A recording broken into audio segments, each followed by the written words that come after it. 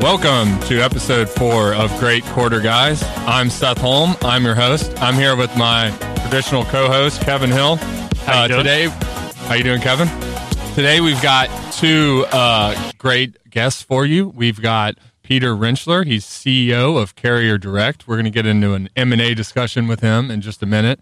And secondly, we've got JP Hampstead in here, and we're going to talk some Old Dominion. So, Kevin, why don't we kick it off with some M&A discussion here? Yeah, I love M&A.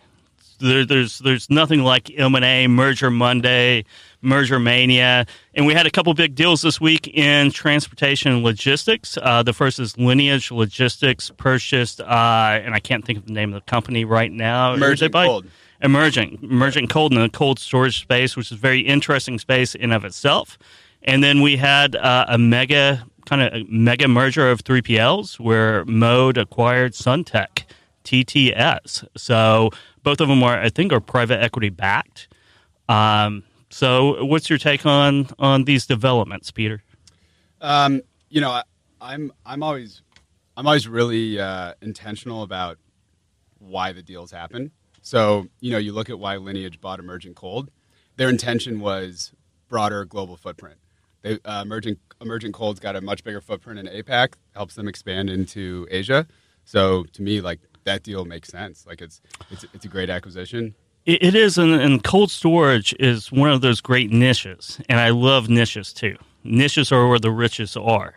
And cold storage, private equity's been rolling that up over the past few years because it's one area that has high barriers to entry. You can't really convert a normal warehouse into a cold storage facility, and to build new capacity in cold storage is very expensive, very time-consuming.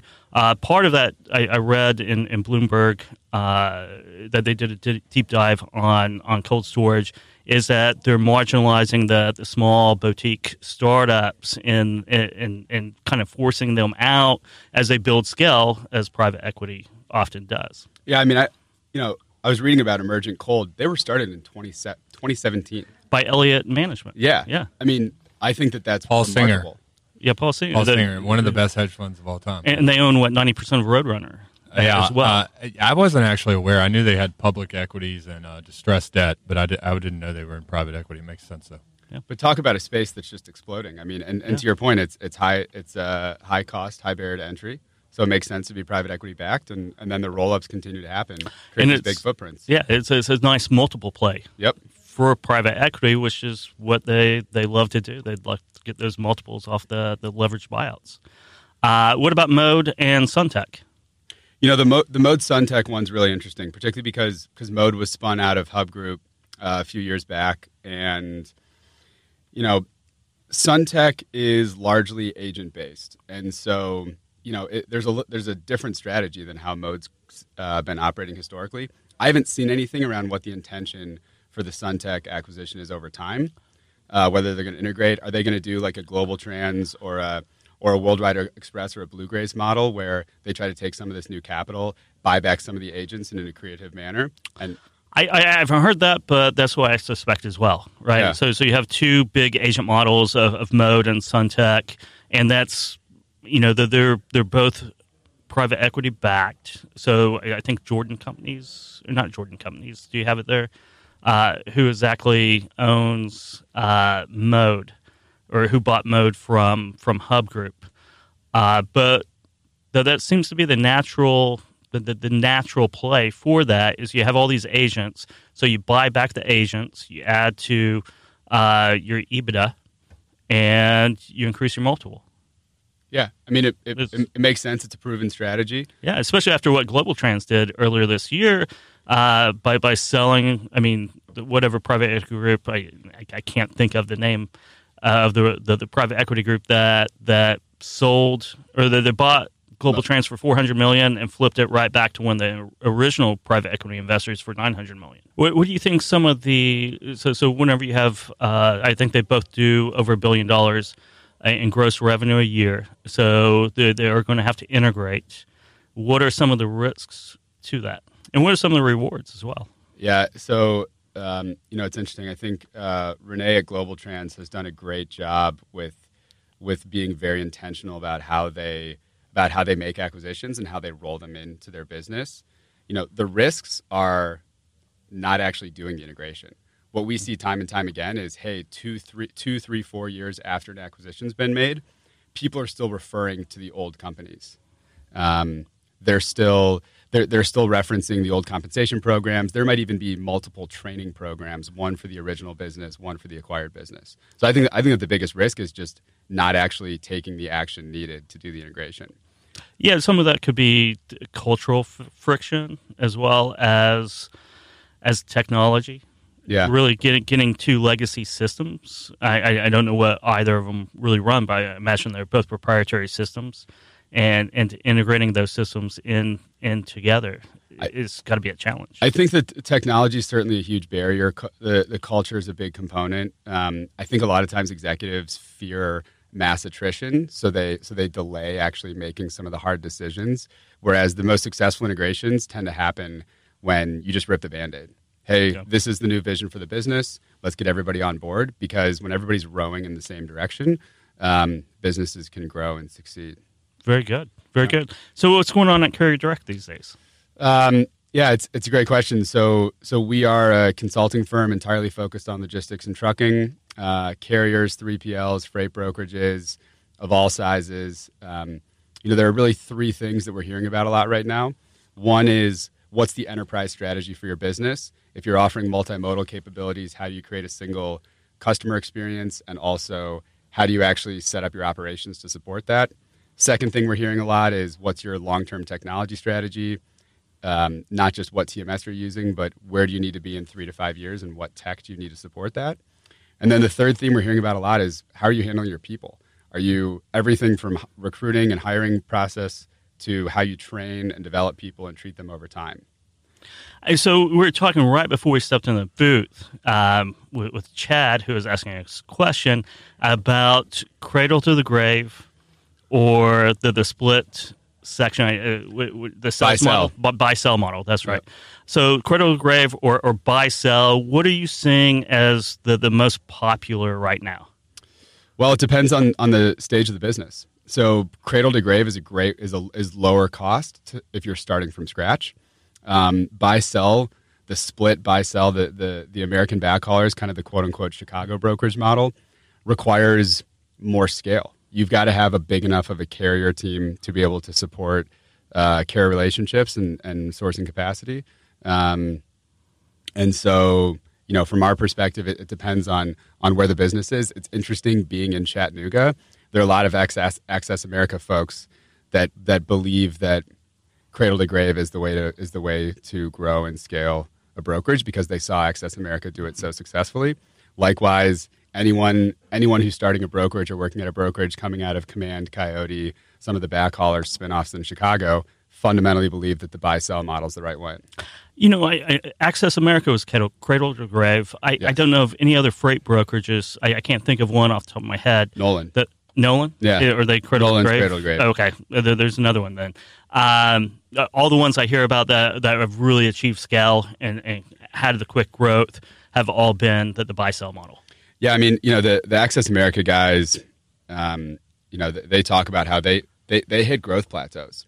And at some point, at a certain scale, the split buy-sell model really does make sense. Yeah, we always try to do that at the brokers that I worked at, to go off to the buy-sell, but we could never make it happen. And I'm not quite sure why we couldn't make it happen, but it was always a struggle.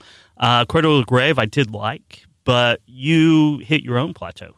Well, you only have so much time in the day. Yeah, and if you're spending part of your time prospecting new customers and part of the time servicing freight and finding carriers, it's a disaster to try to time manage that, right? I did a lot of flatbed loads in and out of Mexico.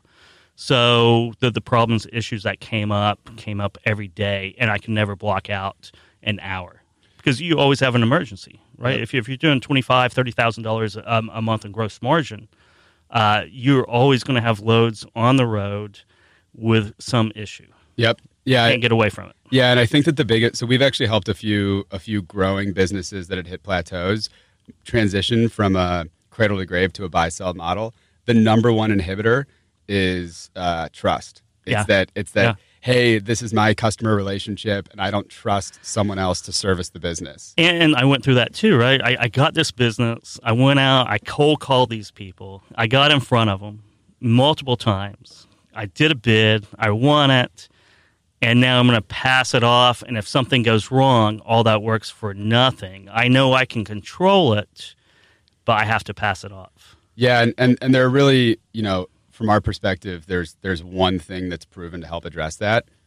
Standard process that's defined, that is clearly communicated across the board. Like, I would feel better handing a customer over if I knew that there's a clearly defined process for how you're going to cover the load. You have to have that, right? And it's critical. And the problem with Cradle to the Grave, or one of the issues with Cradle to the Grave, is that you kind of own your own book of business, so you service it the way you know how to, and it varies drastically broker by broker, right? Your management styles of your book of business, and then you go to a standardized operating procedure, which is usually the best way to operate, but you're like, well, I don't operate like that.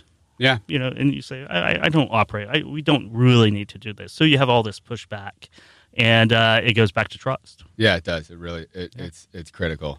Well, very good. Well, thank you very much, Peter. It's been a pleasure. And next time you're in Chattanooga, come back and see us. Yeah, always love being here. Thanks, y'all, for having me. You bet. Thanks. Thanks. All right. Well, we are going to bring in JP Hampstead here. We're going to have a discussion on Old Dominion. Why don't I go ahead and give a preview of what we're going to be talking about? One of my favorite investment books is a book called 100 Baggers, and it's written by an author named Chris Meyer. And the concept of this book is that you make 100 times your money. So what I did is I took a look at transportation stocks and which ones were actually 100 baggers. And the very top one on our list is Old Dominion, which has returned something like 100 times since 2000. And in order to do this, it's a pretty lofty goal. You need to return something like 20 to 25% a year for 20 years. And so what we're going to do today is we're going to break down Old Dominion's business model. JP knows Old Dominion. He knows that. So the infamous CAGR, 20-25% CAGR? Yes, the CAGR, the compound annual growth rate. So we're going to break down Old Dominion's business model, and then we're going to talk about why it's been such a great investment. And Old Dominion is really the gold standard, is what it's actually referred to across transportation. So we're going to try to figure out and try to suss out why that's actually the case. So, JP, welcome back. Hey, thanks for having me, guys. Of course. How are you doing? Good.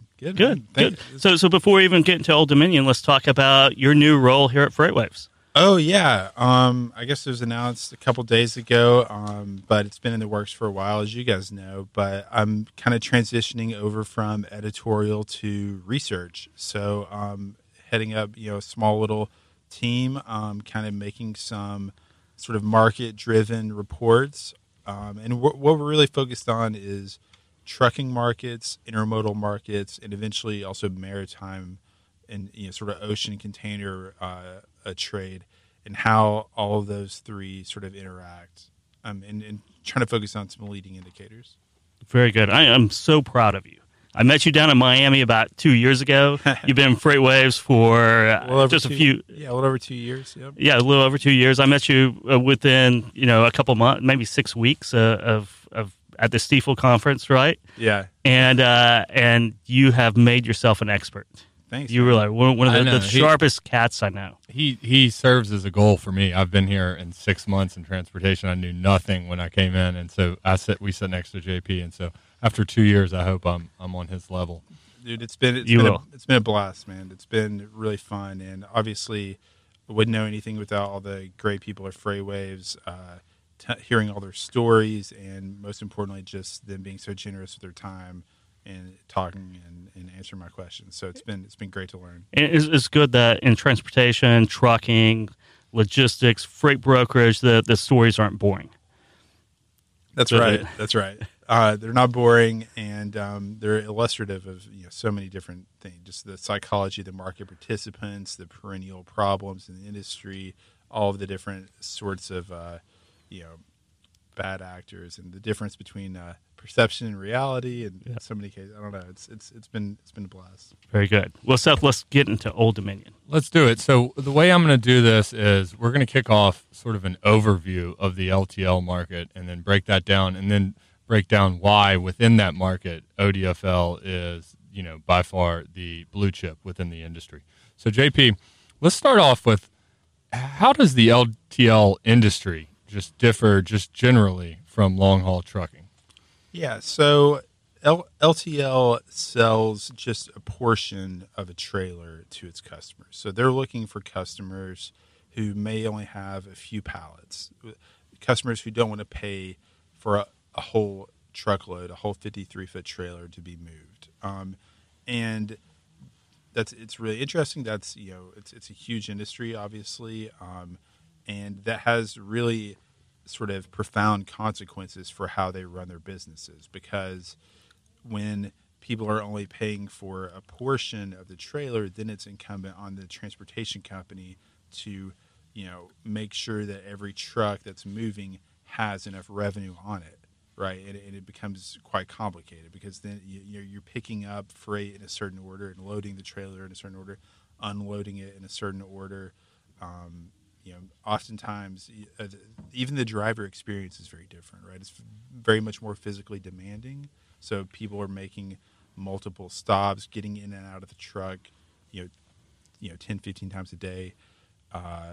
The freight itself is much more vulnerable to damage because it's being loaded and unloaded with forklifts over and over again over the course of a day. And I would think too that the operations in the warehouses, the cross docks are also need to be of a higher velocity and are more complex. Gotcha. Okay, so the way I'm thinking about this is there's this thing called an initiation report, and that's what we're basically going to lay out here for you guys. So you're going to understand the industry, and then you're going to understand perfectly why ODFL is the dominant player. So let's hit on who are the main LTL players, JP? So you've got, so first of all, you have like the big parcel integrators that also have LTL divisions like FedEx and UPS. Yep. Then you've got the recent Brad Jacobs roll-up, XPO, which was originally going to be asset light, but with the purchase of Conway, also now has a very sizable LTL operation. You have some legacy regional carriers, but then there's sort of three big ones other than ODFL, right? ArcBest, YRC, and Saia.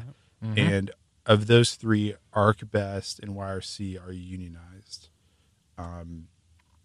They're quite large companies. Saia is not unionized, but is much smaller and is sort of the smallest of the top 10 LTL carriers. Is Saia public? Yes, Yeah, right. this plays the non-unionized, the ODFLs and the Saias get higher multiples in the stock market. Correct? That's correct. The unionized LTL drivers are Teamsters. These companies have big exposure to underfunded pension plans, and in general, their cost of labor are higher, and they just it becomes a problem when, and I guess we'll get into this later, when you talk about investing in growth and what to do with your extra cash. I think ODFL has a clear advantage over some of its larger competitors. Right. Okay. So ODFL has a story. It, the other thing about this book, The 100 Baggers, is the stocks that are led by either founders or founding families generally outperform the market. Doesn't sound like a lot, but it's something like 3 to 4% annually over a very long time period. So That's sizable. yeah, it adds up to a huge difference over a number of years. And so ODFL is no exception here. They are led by the Congdon family.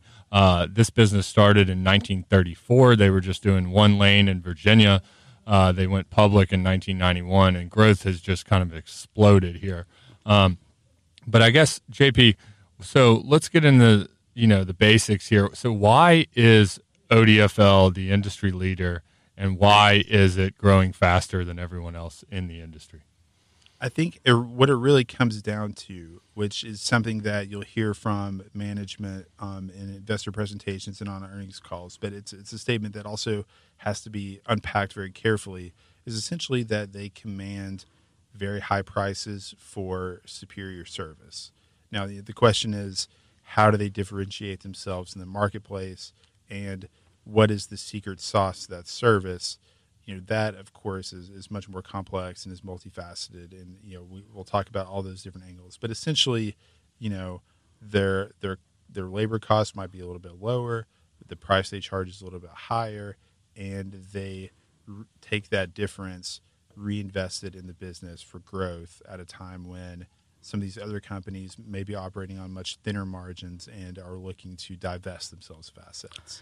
If you look at it on the quadrant, right, you beat everyone on low costs or higher service, but the creme de la creme of that analysis or that quadrant is to be a low cost leader and be able to charge premium for your service, and with that have the best OR in the industry, that they command that sector, that quadrant that everyone covets. Yeah, it's not only the lowest OR in LTL, it's the lowest OR in all of trucking. It's in the high 70s right now.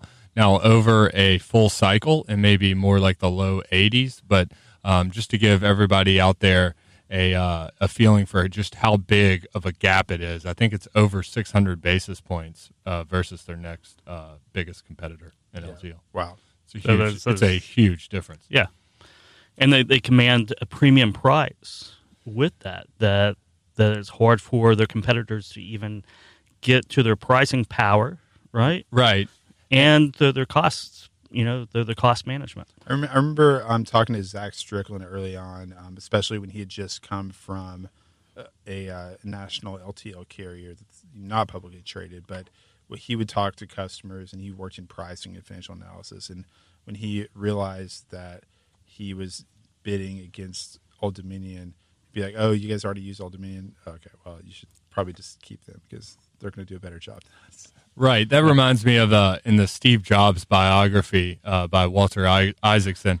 ODFL is kind of like the Ritz-Carlton, right? The reason why they get this premium pricing is looking through their investor deck. They have something like 99% on-time ratio, and they've had this for like a decade, and only a 0.2%. Is it a claims ratio? Is that it, JP? Yeah, and you'll hear other high-performing LTL carriers say we have a claims ratio of less than 1%. So I kind of take that to mean 0.9%.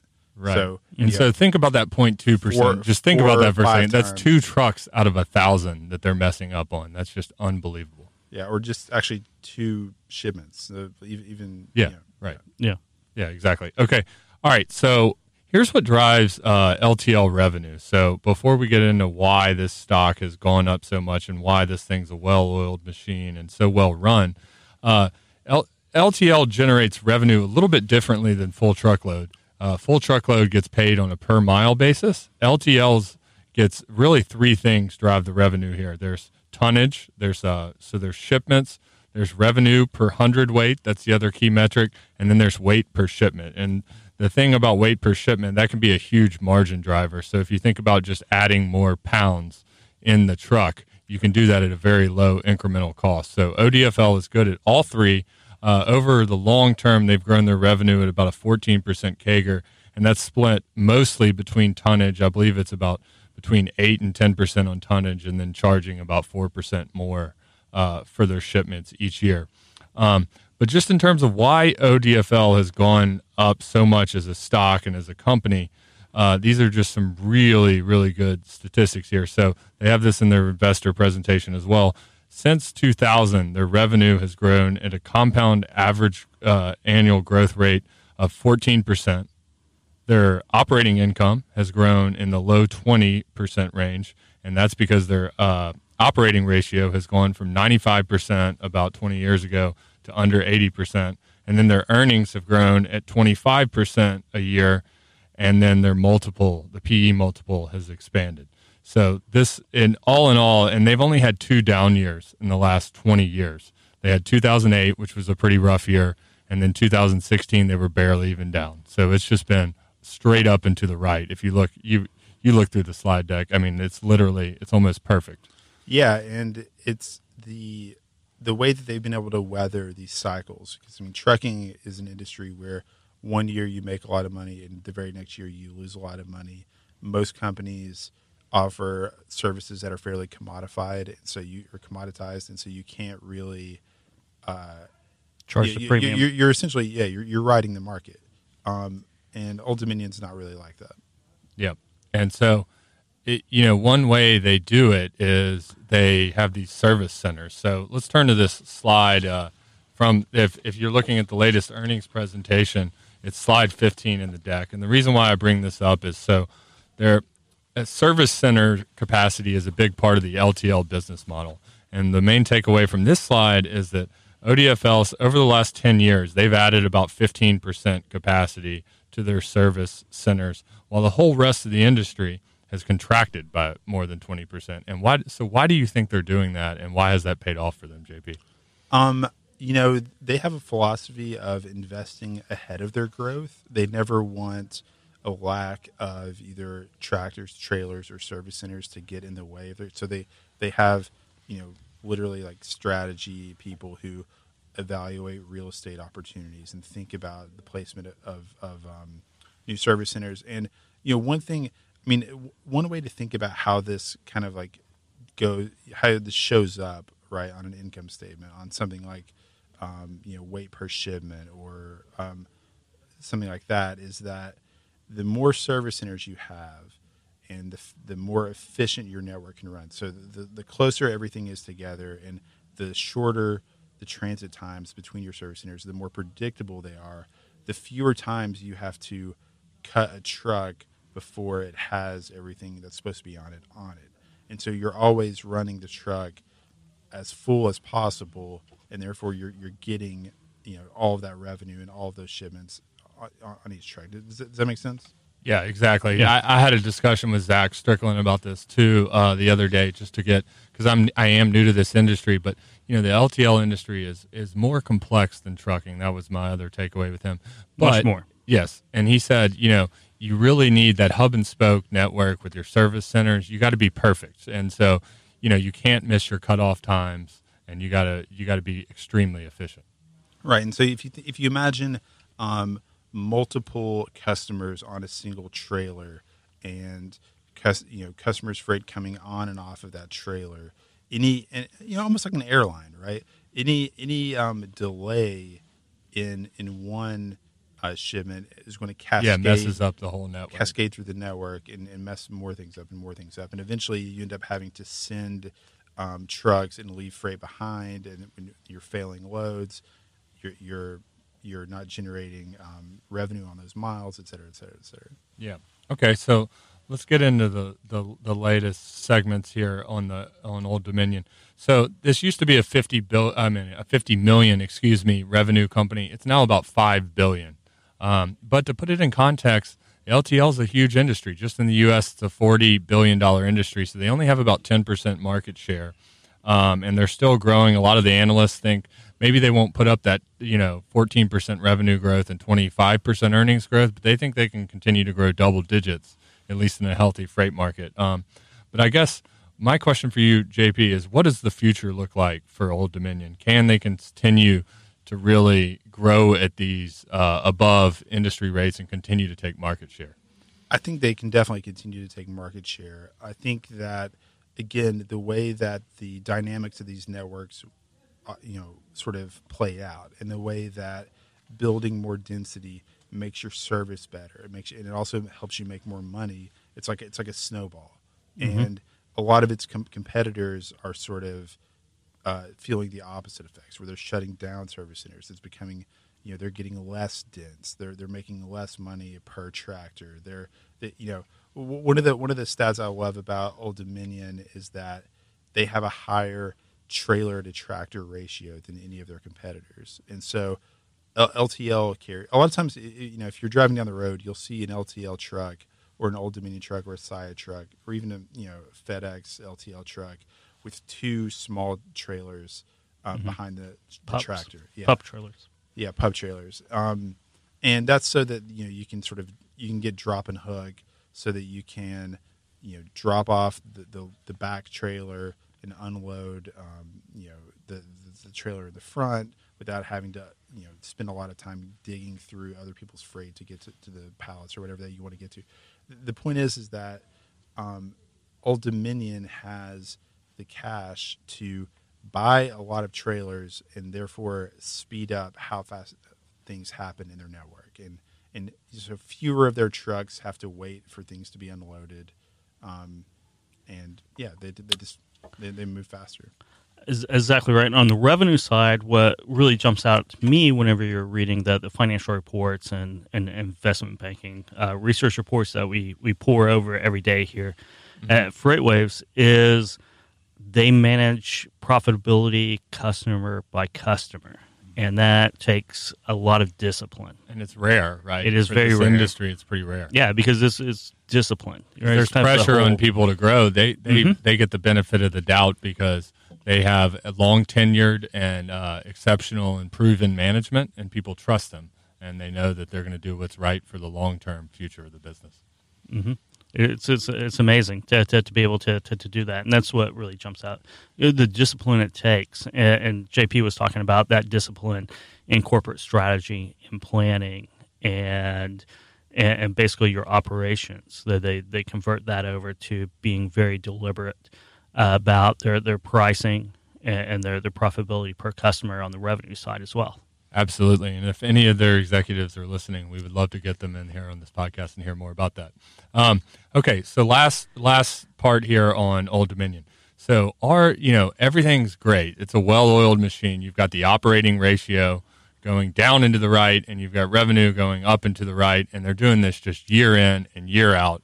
And, it's still only 10% market share. They've doubled if you look in their investor presentation, they're in all 6 geographies in the U.S., and they've doubled their market share just over the last 5 or 10 years in every single. I mean, that's the other thing that's the performance is so consistent and so even. But so what I thought I would finish up here with is, are there any knocks on the business model? And JP, I thought of 3, but I want to hear out if you have any more. But so number one, and you often see this in the stock market, but it is priced as best in class. So Old Dominion's volumes just in the latest quarter have gone negative for the first time in 3 years, and then for almost 10 years before that, 2008, and yet the stock still kind of trades at a low to mid-20s PE, so that's at a big premium. Just to put that in context, the unionized LTL peers trade at like a high single-digit PE multiple, and the other, I think Saia trades at like a mid-teens multiple, so you're talking about a 50 to 100% premium. Now, the other 2 things that I noticed were, so Old Dominion their capital allocation is great, but it is capital intensive. They spend an average of 15% of revenue on capital expenditures, and that's kind of split between real estate, IT, and trailers and tractors. Mm-hmm. But they're able to still produce really good return on equity and return on invested capital while doing that. And then lastly, we kind of touched on this earlier, but it is slightly cyclical. I mean, but then again, everything is, right? I mean, there is no business model out there that is not cyclical. I mean, even Amazon would be a cyclical stock. So anything else you can think of, JP, or anything else that worries you at all about them going forward? I think maybe one sort of uncertainty that we could think about, and maybe it would be obviously useful to look at some earnings calls and see if analysts have asked management about this already. But to what extent has their LTL volumes and business benefited from the growth of e-commerce? To what extent will e-commerce continue to grow very rapidly? And then what happens when other transportation companies, including perhaps Amazon, mm-hmm. try to get in and sort of capture some of that opportunity? I think they're in a great position to do really quick deliveries, to manage small shipments, and to do great visibility and things like that.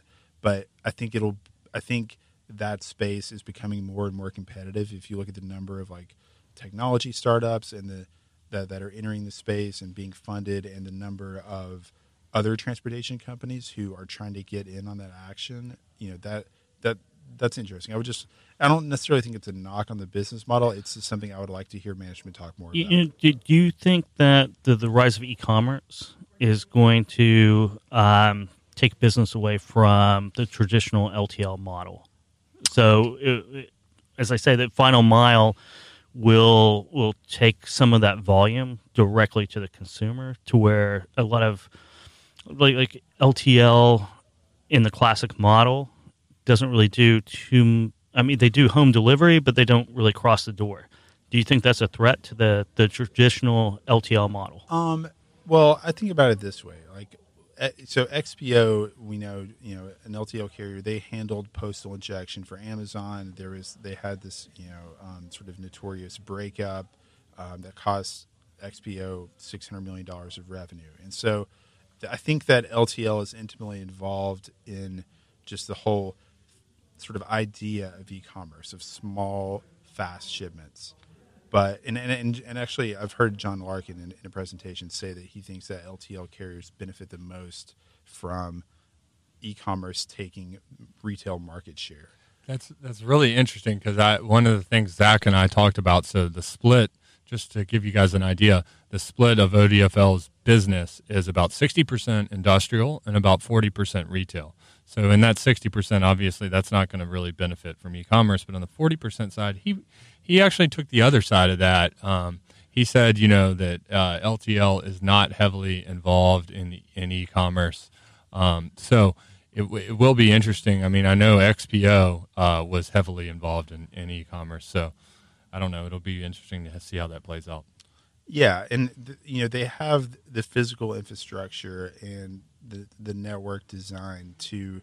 I mean, one of the crazy stats about Old Dominion is that they don't even. If you look at that list, that's slide 15. They have almost the fewest number of terminals, except for Saia, right? Mm-hmm. Yep. But they have such a national reach. They have five service centers in Montana.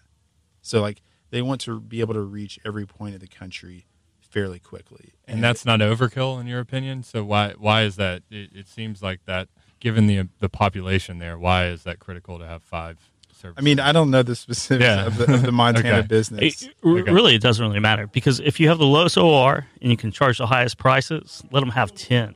Yeah. 10 in Montana, who cares, right? 5 in Montana, who cares? Well, I think the general idea is the more service centers they get, and while everyone else is moving the other direction and they're growing, that their advantage widens. Yes, and so that's correct. And I think eventually, once you have that infrastructure in place, you have to think about you're already close to the consumer in some ways, and so how do you think about what are the areas of my business that are going to grow rapidly? It's probably not going to be industrial, right? I mean, that's one of the reasons why their volumes are contracting right now. As we all know, manufacturing and industrial economy is weak, as the PMIs are below 50 and all that kind of stuff. So, right, yeah. Okay, so that wraps it up for Old Dominion. Anything else you want to talk about, JP? You did a couple of articles. The thing is, we already hit on Mode and SunTech.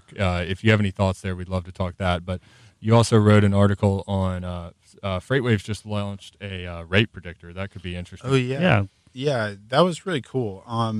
It's something that our CEO, Craig Fuller, unveiled at FreightWaves Live Chicago as part of Sonar 5.0.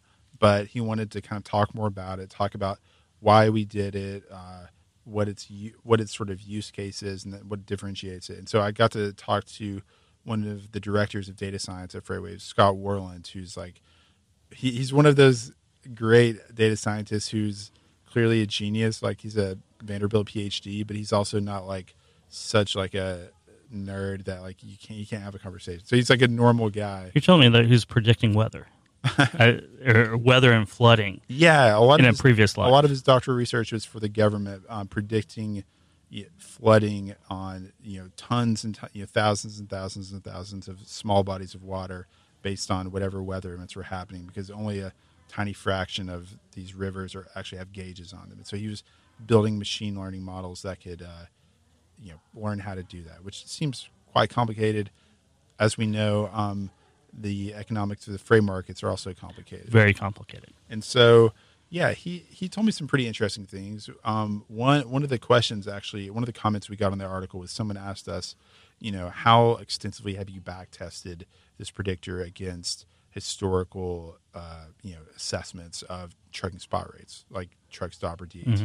And he kind of said, yeah, we do that, but we don't necessarily change our model. We're not trying to overfit historical data. We actually think that we can come up with something that's more empirical and rational and based on, objective market conditions. We understand the limitations of these assessment tools that are, just aggregates of reports that are incomplete, that could be,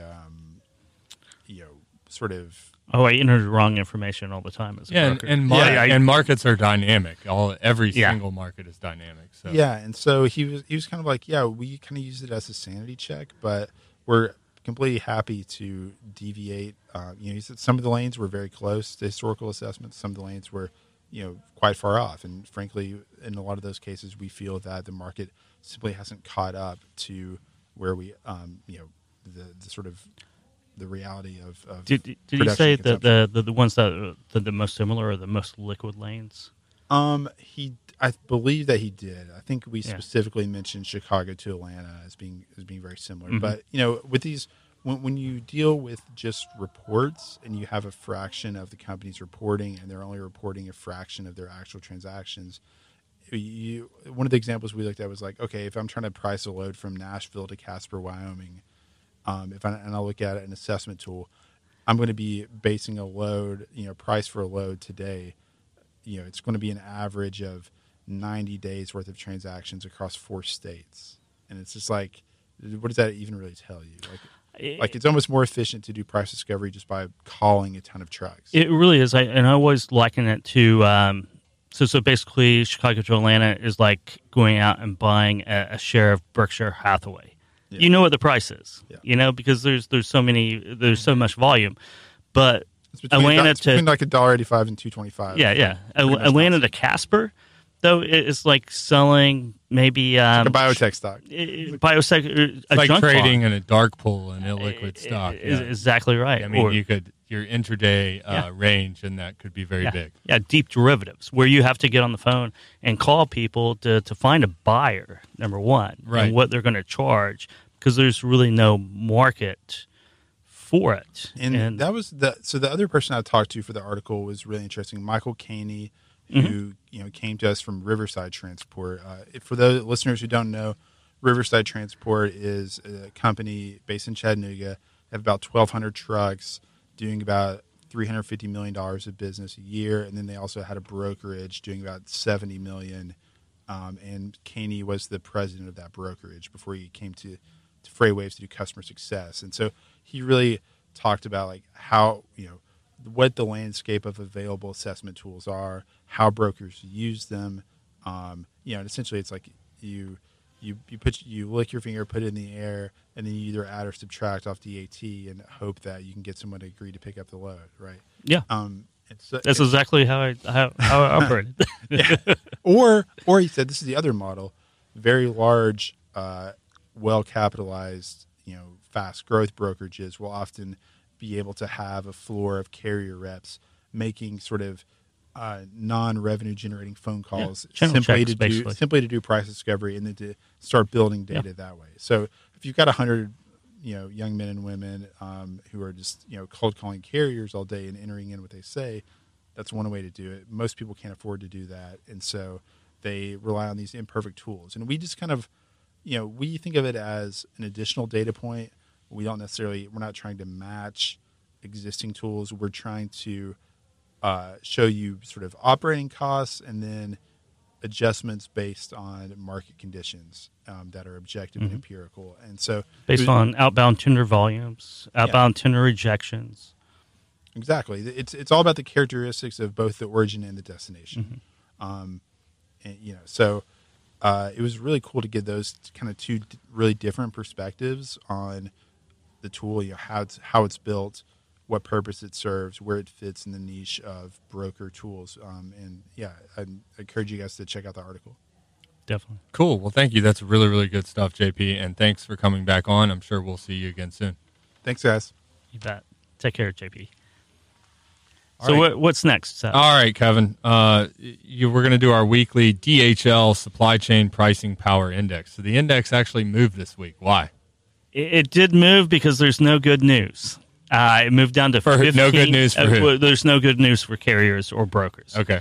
For shippers, I guess you could say it's good news, but it's not always good news whenever it drops. Right. Especially if it's because the economy is Because of the weakening. economy, right? The That's going to economy hurt their top line. Exactly right. So I think most shippers would want to pay higher rates for robust sales. Yeah. I would much prefer, inflation and transportation cost and my business performing better. But so were there any core drivers that moved that from 20? Because it was stuck. We had it at 20 for a couple of weeks, and now it's at 15. What were the core drivers of that? I think we're still in the cycle of lowering contract rates, and that's accelerating right now. We went off the Producer Price Index, which is a monthly macroeconomic survey of shippers and producers. And it fell from September 2018 to September 2019, 2.5%. October to October, 2.85%. So we're still cycling through that. We had C.H. Robinson a couple weeks ago talking about reductions in contracts, and we're still going through that cycle. Okay, hopefully, but that's a healthy thing too, right? We have to make it through that part of the cycle to get the up market. Right. So the core portion of their revenue is re-rating lower. There's pressure there. Exactly right. And spot rates are flat. Right. I think they moved 2 cents over the last week. The DAT National Van. Yeah, it's been just sitting at around $1.40 really for weeks has. and weeks. Yeah, which is better than earlier this year was $1.28. Right. So it's recovered to $1.40. Right. Which is still a horrible rate for a truck, and it's just sitting there. Yeah, sitting right around operating costs, and that makes sense. I mean, we've said many times on this program before that it can't really sit at 125 forever because we think that operating costs are right around 140. Exactly right. Yeah. And I was looking through the TPP, the profitability, and basically the benchmark on that on the OR for the trucking industry is about 97 to 98, which is hard to hang on. Well, that puts our Old Dominion discussion in a new light, does it not? It does. 20% better than that. I know, right? So, it's going to be a rough winter. As they say, winter is coming, and it could be rough for a lot of trucking companies out there, and also for a lot of shippers. I mean, what are we seeing on the macro side? See, I actually think that we've seen Target reported earnings this week. It was up about 15%. That's 2% of overall U.S. retail spending. And Walmart had a great quarter Walmart, as well. That's 10% of overall U.S. spending. And so I do think it's an issue of the haves, the big box stores, and those with the power, and those with the scale, and those with the spending power are doing well right now. And the other thing that's encouraging is it seems to be all the way from the low end to the high end, and it's broad-based across categories. Like, for example, Walmart's on fire in groceries, Target's on fire in apparel, and the other interesting thing is both of them are growing their e-commerce businesses faster than Amazon. Walmart grew theirs at about 40%. That's about a $20 billion run rate. Target's much smaller.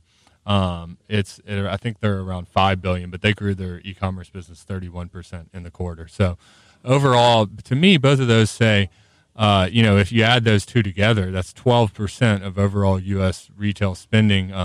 Walmart comped 3 or 4%, and Target comped basically 5%. So if you kind of blend those together, you got 12%. That's a really good read-through on the U.S. consumer. 12% of overall retail spending, growing 4 or 5%. I mean, that is a nominal rate, but it's a healthy rate. It's a very healthy rate. So why aren't we seeing that in load volumes? I think it's the excess capacity that we always talk about, right? But load volumes. Yeah, I'm sorry. Load volumes. We were very flat. Yeah.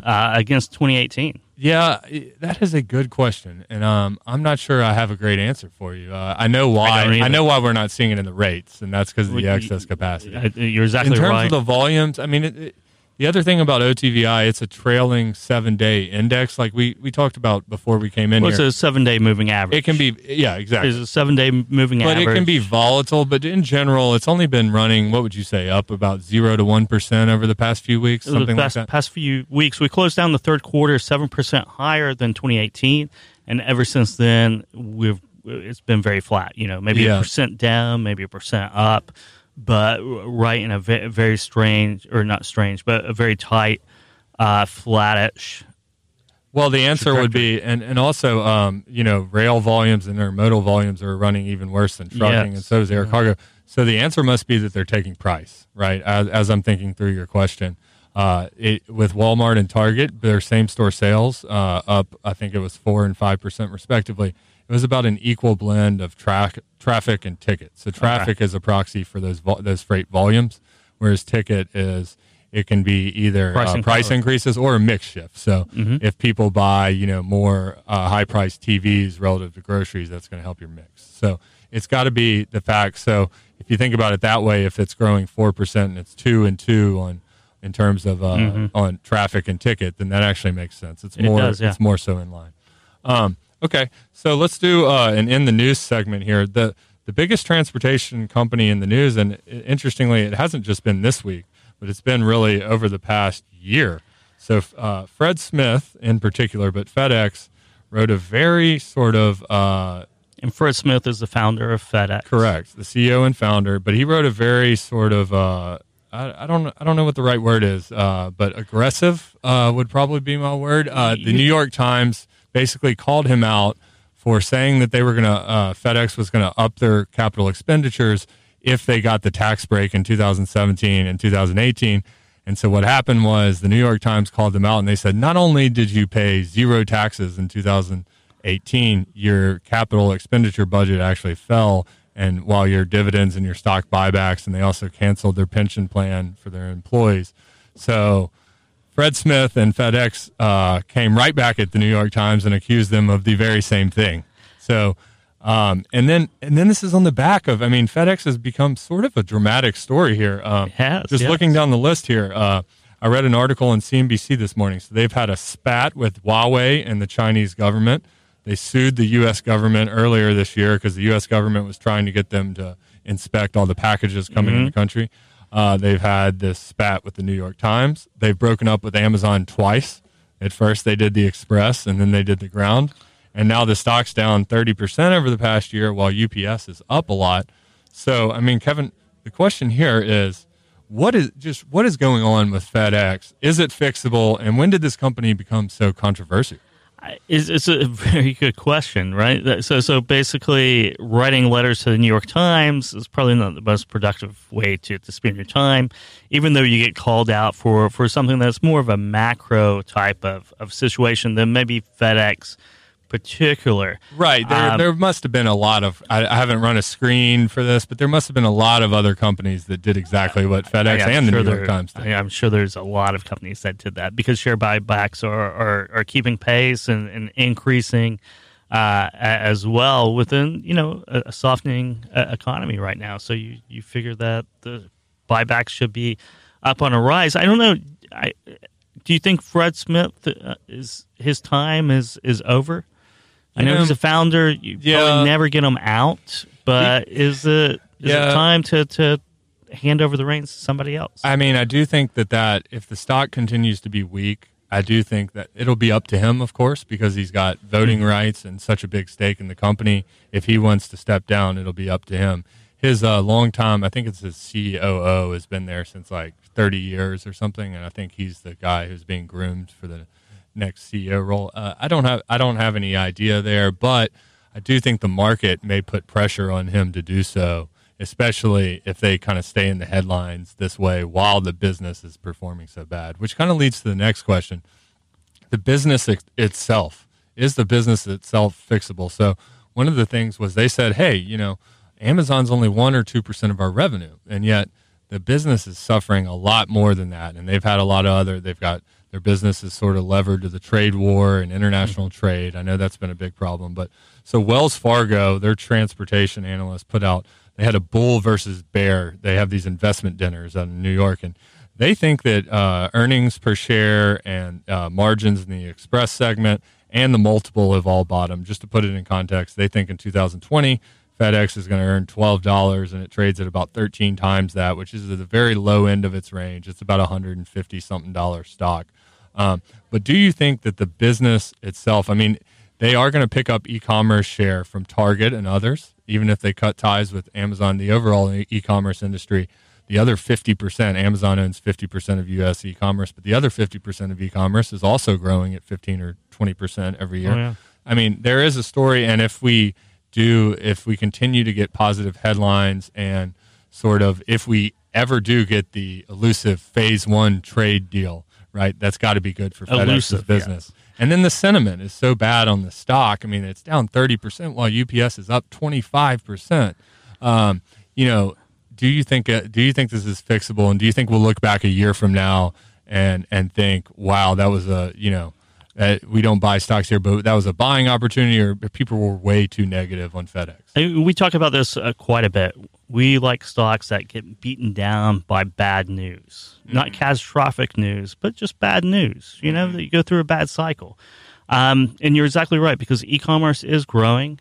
Amazon doesn't own all of it. You have Walmart, you have Target, you have one of our favorite companies, Shopify. Yes, Shopify is becoming a major player in that. So it has some recovery. It needs to pivot like every other company does to the e-commerce craze, right? Yeah. Everyone's having a little bit of an issue defining what e-commerce is, the rise of e-commerce, exactly how to execute e-commerce, what's the fastest growing e-commerce subdivision.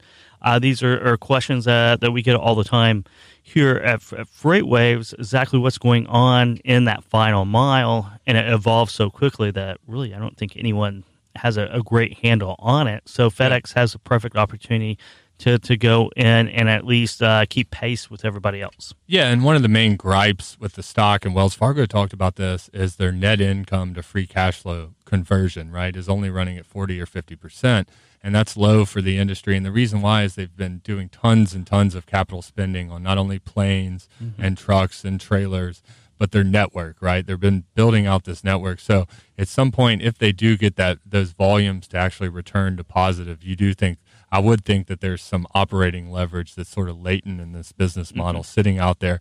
And maybe a year from now, hey, we look back at it and we say, hey, maybe Fred Smith probably, could have been a little bit more quiet on some of these issues, but I do think that maybe the business is performing a little bit better. Yeah, he's attracting a lot of unwanted attention.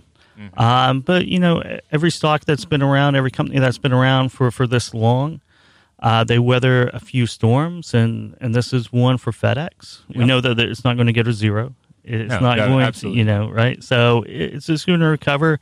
It may lose its that pinnacle of dominance it had for decades, but it'll weather the storm, and it'll grow out of this. I agree. All right, we're coming up on the hour mark here, so we're going to be real quick here on our long short segment. I'm going to hit it to you quickly here, Kevin. So in October, the Cass Freight Shipment Index was down 6%. Okay, Cass Freight Shipment Index, just for background, that covers all modes of transportation, not just even surface transportation. It covers air, it covers North American rail, it covers trucking, it covers everything. Not only was it down 6%, but the 2-year stacked comp actually went negative for the first time. And so now we have reversed and erased the Trump bump from 2017 on the tax cuts. My question for you, Kevin, is long or short the Cass Freight Shipment Index turning positive by mid-2020? Long. So you think we're going to be positive year over year? Yes, by mid 2020 we're going to be positive on certainly the rates. And that's just simply the shipment volumes. You just think it's easy comparisons. I'm guessing it's easy comparisons, and as long as there's not some huge recession, we're gonna be positive. Okay. Now, here's our second long or short question, and this one is right up your alley, Kevin. So, top 5 either public or private brokers. Do you think that they are all independent by this time next year, say a year from now, as in the top 5 are the same top 5 next year, or that there's some consolidation in the sector? There's a lot of consolidation, but the top 5 will be I don't think they're going to consolidate. I think in the, say, 100 million to $1 billion gross revenue brokerages, you're going to see more consolidation. And why? And so, why do you think the big guys won't consolidate? Do you think it's not regulatory issues, is it? You just think they're going to try to go at it alone and spend on their IT? Yeah, I think they're going to go all in on IT, become technology companies, or as much as they can, and fight back. Okay. All right. Well, thank you guys so much for tuning in. It was a great show. We're going to take next week off for Thanksgiving. But as always, we really thank you guys for listening. We are available on Apple, Spotify, and Freightcast and all major podcast networks. Thank you for tuning in to Great Quarter, guys, and we'll see you in 2 weeks.